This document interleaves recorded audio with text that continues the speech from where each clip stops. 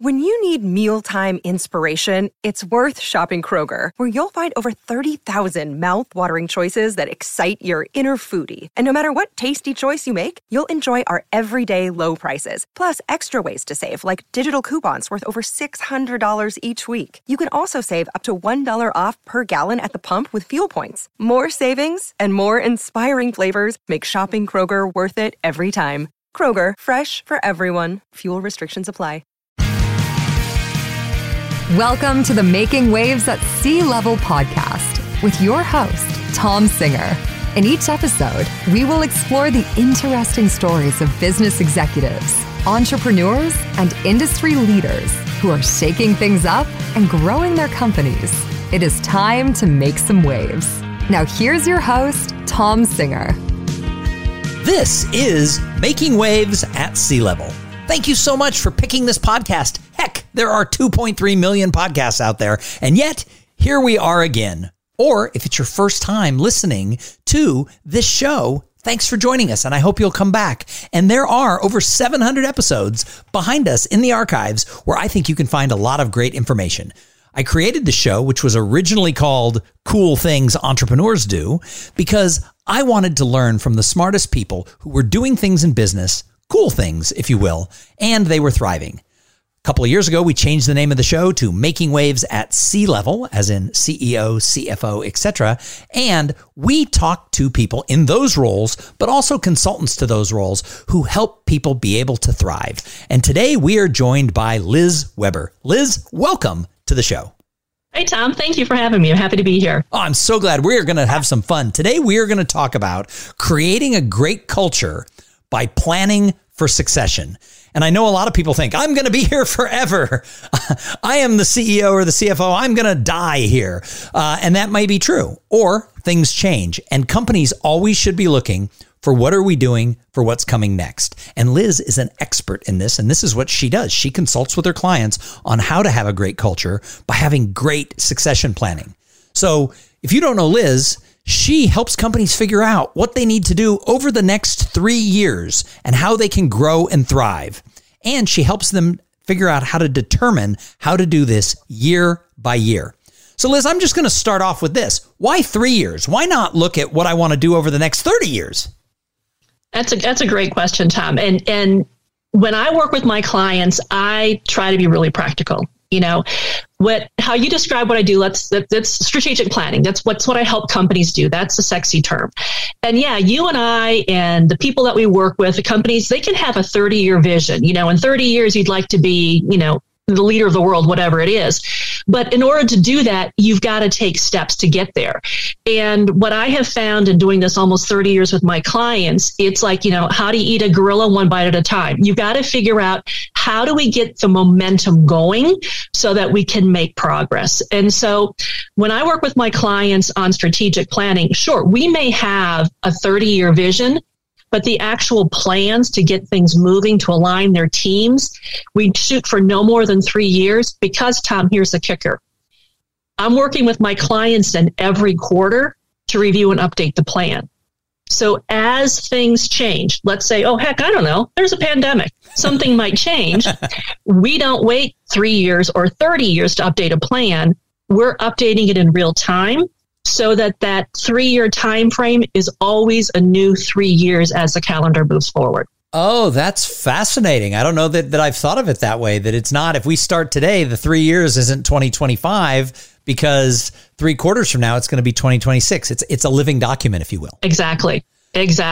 Yeah. So when I think of culture and I think of succession planning, number one, I don't put those two together naturally. I mean, I've been around business a long time. I've never thought about, you know, those two things being tied. And actually, in the business world we live in, culture is a really sexy term, right? All of us in business, we want to create a great culture. As I go in and manage a new team, I want to create a wonderful culture where they love to work there and the people who participate in the organization like it. But I've never, you know, the other one sounds more tactical. Like succession planning sounds like something that I put in a notebook. And I have a little checklist, and maybe occasionally I look at it and make sure I'm doing those things. Checkity, checkity, check. It doesn't sound as sexy to me. So how do those two things go together, Liz? Yeah, well, Tom, you know, you are not alone. And it's one thing that I tell my clients, succession planning is not the document. It's the mindset, it's the process. And again, you're right on target. Culture is everything right now. Culture is what allows us to attract, retain great talent. But building depth and planning for succession is how you create that culture.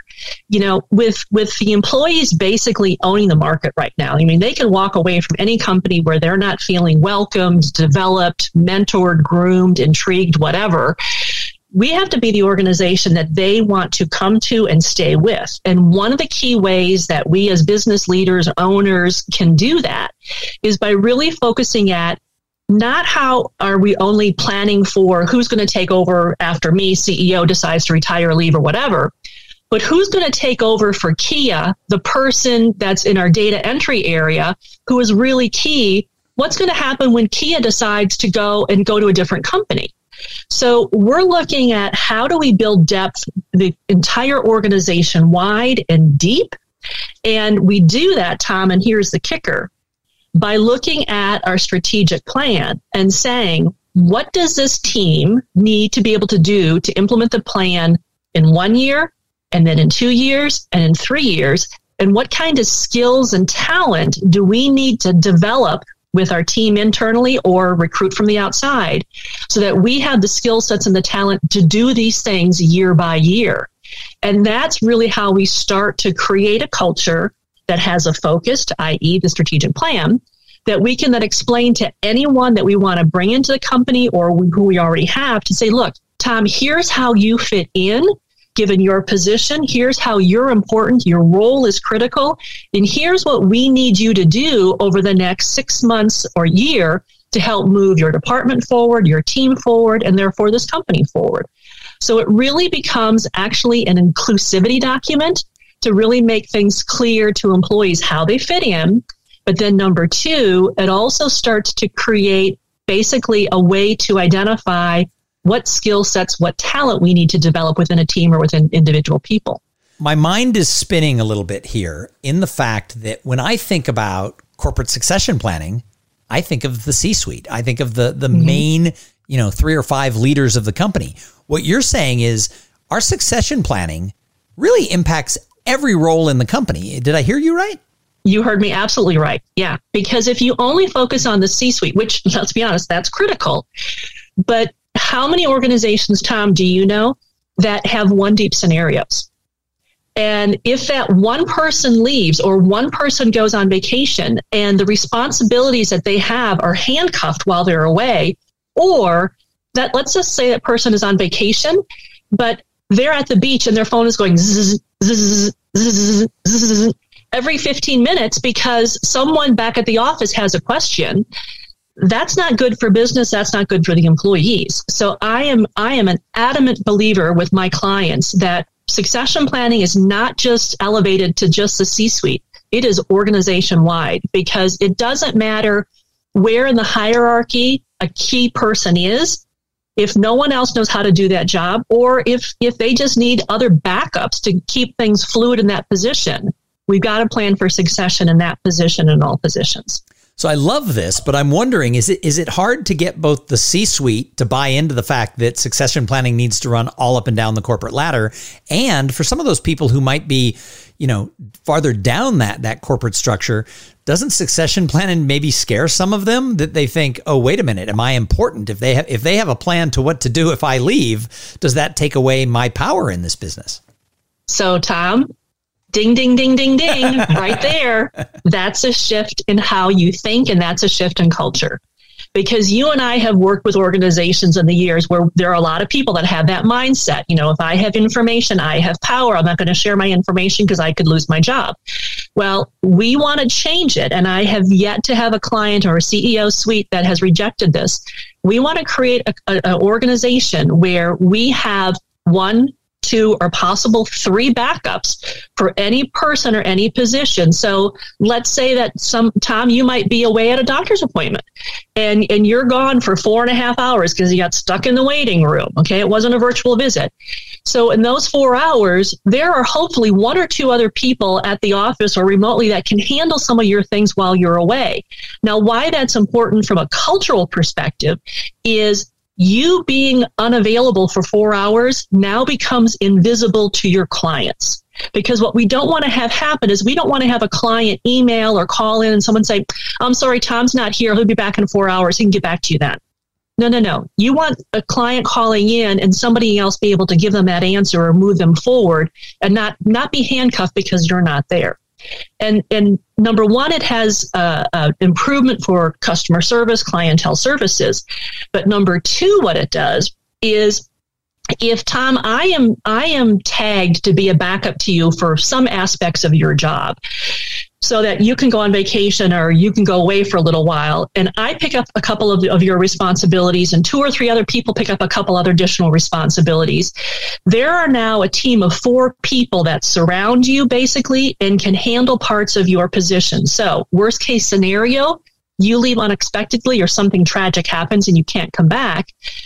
That organization is not at a dead standstill because no one knows how to access your files or do key things.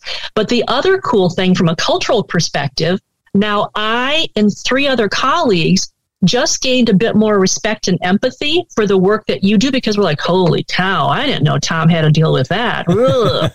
And we start learning a bit more about some of the cool things or some of the challenges our colleagues have. So because of that, again, really C-suite executives don't resist this. They love it because, number one, it starts opening the eyes of the entire workforce across the organization. So we start taking down those silos. Number two, what it does is it really starts building greater awareness at all levels of employees of what is possible and how their work impacts somebody else.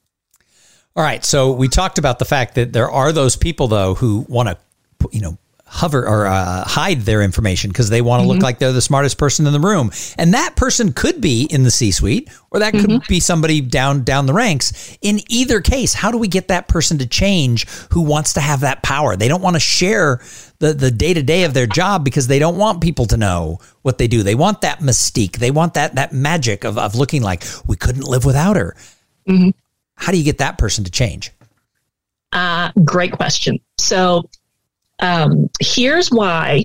Before we talk about succession planning, we go back and we talk about strategic planning. And part of strategic planning, Tom, as you well know, is creating vision, creating the mission, and clarifying core values or guiding principles. Okay?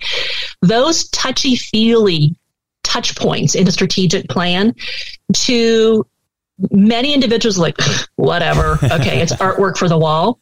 But you and I, as leaders in organizations, realize those 3 touchstones start articulating the culture that's expected of everyone. So that kind of lays a foundation. And Liz Weber rule here, as long as you're taking a paycheck from an organization, by default, you are bound to abide by the vision, mission, and values. So Tom, here's a little tip that I'll share with you and your listeners, because this is what I tell all my clients when we're doing strategic planning and then succession planning to address the exact issue that you just raised, is how do you deal with the employee who says, I'm not going to do that, or who says, what, you want me to be Tom's backup? Are you going to pay me more? Okay, so here's the tip. You know, in position descriptions, job responsibilities, there's a line towards the bottom of that position description. You know that line I'm talking about? Additional things as they come up, that line? Yeah, any other duties as assigned. Yeah. And when I say that, a lot of managers have the same reaction that you have. It's like, oh, yeah, okay, good. Well, I suggest to my clients, no, change that line to any other duties as needed to drive to the vision, fulfill the mission, and abide by the values of this organization. Whoa. Boom. Whoa. Would you repeat that for everybody? I want everybody listening in a company to remember it's not just other duties as assigned. It is what Liz is about to say. Say it one more time. Absolutely. And any other duties as needed to drive to the vision, fulfill the mission, and abide by the values of this organization.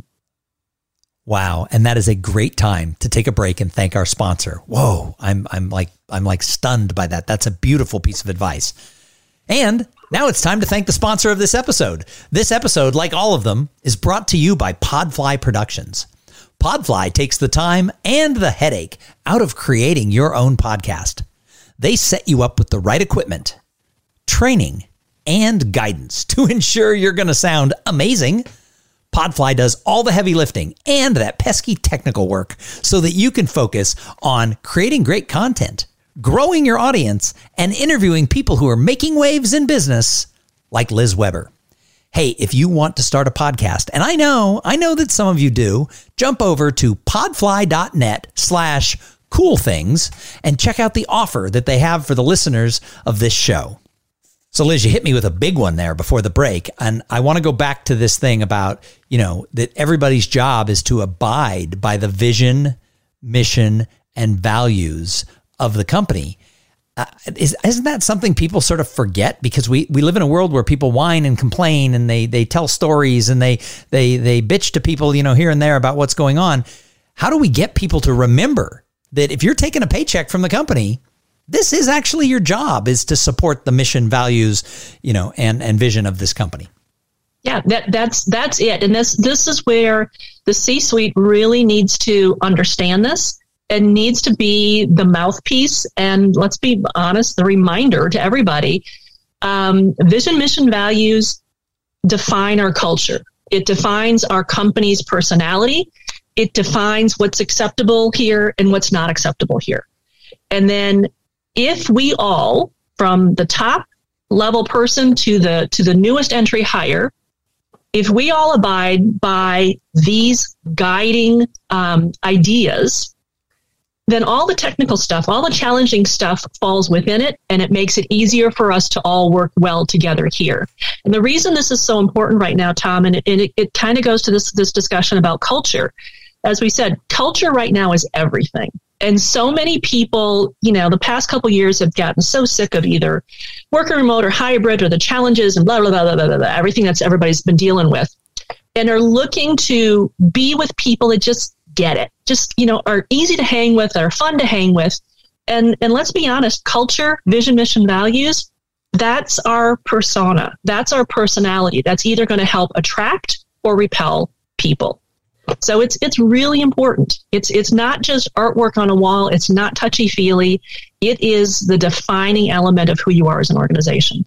So our strategic plan looks out 3 years, and then quarterly we're going to update it. That suddenly I'm thinking, Liz, that sounds like a lot of work. If every quarter we're pushing it out 3 years, how much time does this take for the executives to really make sure they're on track and adjust the plan, for the next year, 2 years, 3 years?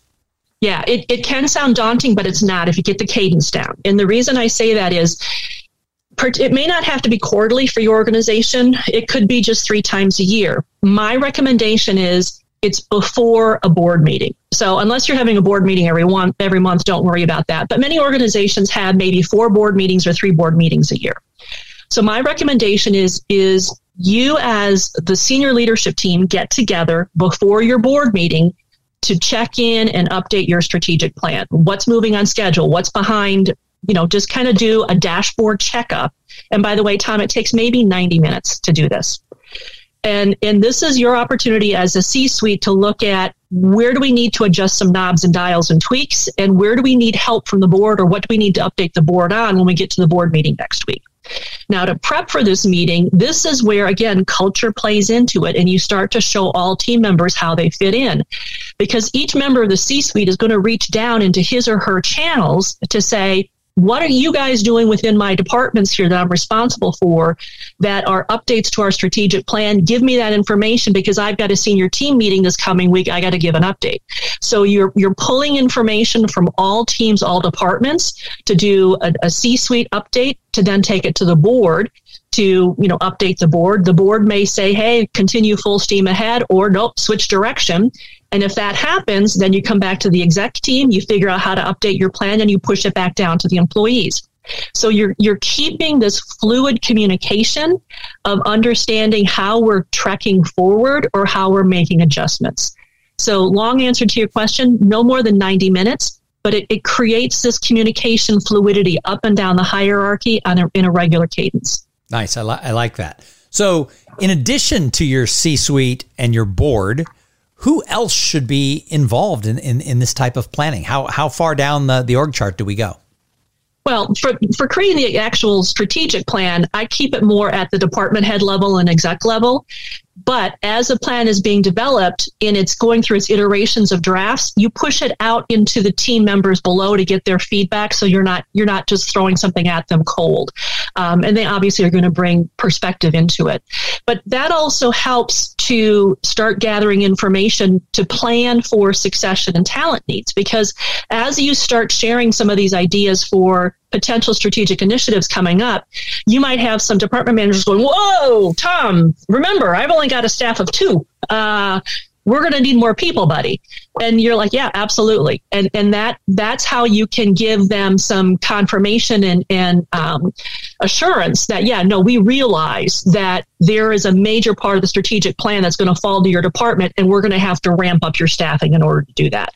So this is how you start to start seeding those ideas for talent development and succession needs, workforce planning needs. Wow. I love this. So let's start talking about this in some practical hands-on thing. For people who are listening, maybe they run a small to mid-sized company. We're not talking thousands of employees. We're talking maybe dozens of employees. And they haven't really looked at succession planning. Mm-hmm. Where do I begin? Oh, I love it. And Tom, this again, super simple. And here's what I do with my clients. Take an organizational chart of your company or just your department, whatever you're responsible for. Literally create the boxes and draw it out, okay? Within each box, write the position, and then under that position title, write the person's name of the current position holder, okay? And then below that person's name, write 1, 2, and 3. And do that for the entire organization, not just the C-suite. Do it for the entire organization, your entire department, okay? Then go back into your org chart, and let's say you got a box, and let's say it says, CEO extraordinaire Tom Singer. Let's say you're the big dog, okay? And then 1, 2, and 3 below your name. In 1, 2, and 3, Tom, what you write in there, who are the 1, 2, or possibly 3 people that if you are away or if you're on vacation, individually or in combination, they step in and move key parts of your responsibility forward. Who are your backups? And do this for every single position, even those positions that are only one person, departments, offices, whatever. Who's the backup? The reason for this, Tom, is this now gives you, at a bare minimum, an emergency staffing plan. So you know if Roger's out, who do you call? But what it also starts to do now for you as a manager is you're starting to identify, wow, we don't have backups. Or what may happen also, Tom, is you may have a person like a Sheila that you see Sheila's a manager, but she's the backup for like 5 of her team members. And other team members are not stepping up. So you have managers stepping back. And what it starts to do is it starts to make you think a little bit. Now, here's the fun part. Once you've simply identified where all your backups are, and oh, by the way, if there are no backups or you don't have enough to put in 1, 2, and 3, put question marks in those spaces, okay? Now the fun part is now you get to take out your markers or you get to be snazzy on your computer and you're going to color code your org chart. You're going to color code it green, yellow, and pink. You're going to highlight any person, whether it's the position holder or if they're in a backup position, highlight them green if they are completely competent, they can handle their position, Liz Weber rule, independently and competently. Or if they're serving as a backup, they perform their part of the backup responsibilities very well, highlight them in green. Highlight the people in yellow, even if it's a current incumbent, if they can do it, but it's kind of ugly, they need some help. Highlight them yellow if they're new, if they're still learning the job, highlight them in yellow. If they're a backup and it's kind of icky, highlight them in yellow, okay? Then highlight in pink anyone who just is not doing their job well at all. Highlight in pink those question mark areas, okay? And what starts happening is pretty soon you have a color-coded org chart. I want to jump in. What I want to see is I want to see more green. Exactly. Right, good. Phew. Yes, exactly. You would love to see nothing but green. You would like to see basically an evergreen tree is what you'd like looking at you. Sadly enough, for most organizations, it looks more like a Christmas tree. There's colors sparkling all over. And this is where I say you look for the hot spots. So where are the pops of pink? Because those pops of pink are identifying where you have a lack of depth, a lack of talent, or a lack of staff. And that can be a person or a question mark. Correct. Is pink. So it might not be that you have people who aren't up to speed or able to do it. You just might not have anybody who's able to back that person up. Exactly. Gotcha. And that's a problem. And like the example I said before, if you have a one-person operation, and let's say this one person goes on vacation, quite often what happens is nothing can happen until that person comes back, or that person is bothered the entire time they're on vacation. Either one of those scenarios is not what we want. So this color-coded org chart, Tom, at a bare minimum, if your listeners do nothing else for succession planning, color-coded an org chart. Because that visual map gives you an immediate idea of where you need to start focusing some attention on either identifying backups, training backups, or creating documentation at a bare minimum so someone can know how to do certain things. And it starts to give you an idea of, number one, emergency staffing, but number two, you start seeing, whoa, we've got a lot of managers who are stepping back and are not developing team members from within. What can happen then is if you look now, Tom, and you marry this with your strategic plan and you look at what does this department or what does this company need to be able to do differently a year from now, 2 years from now, 3 years from now, and you look at your current org chart and you go, wow, okay, we've got a lot of skill development that needs to happen. We have to possibly change some team members. We need to recruit for some different types of talent. It starts identifying a number of very tactical, but also obvious things that need to happen.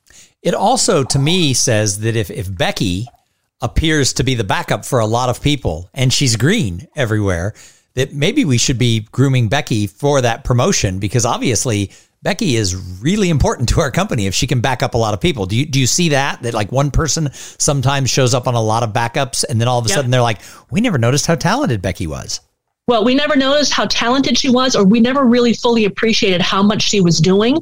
So number one, we have to figure out why. So number one question that I have seen this with other clients. Number one, why is it always Becky?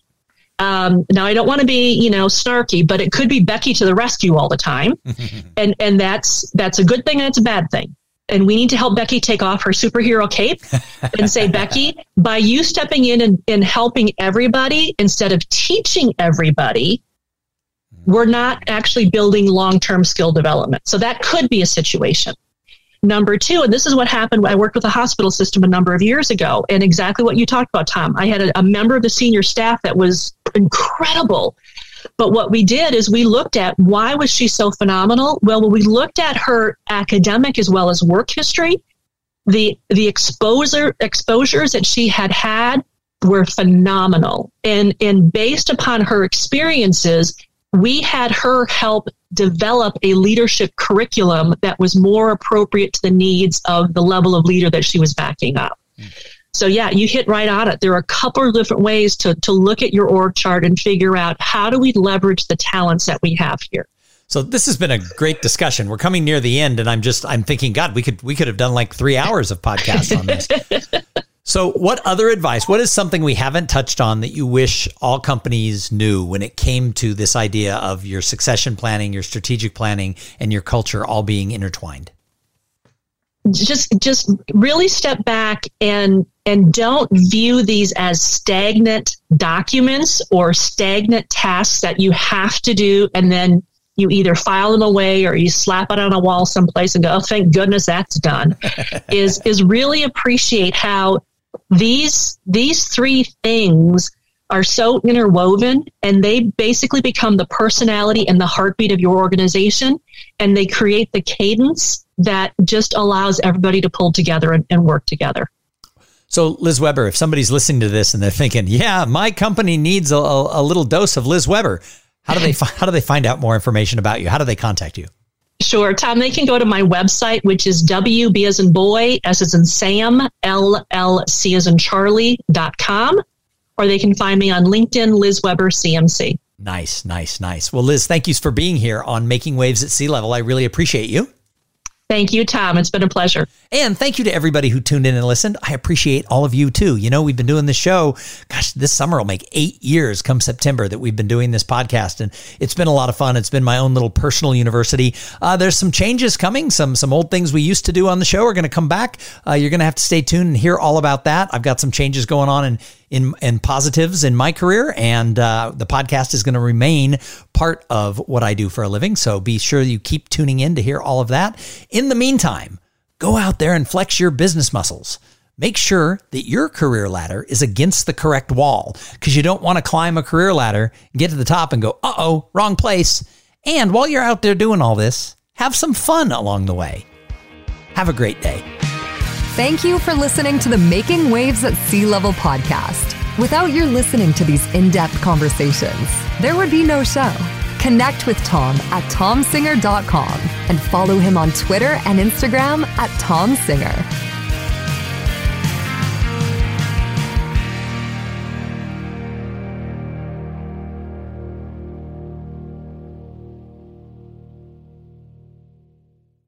This podcast is a part of the C-Suite Radio Network. For more top business podcasts, visit c-suiteradio.com.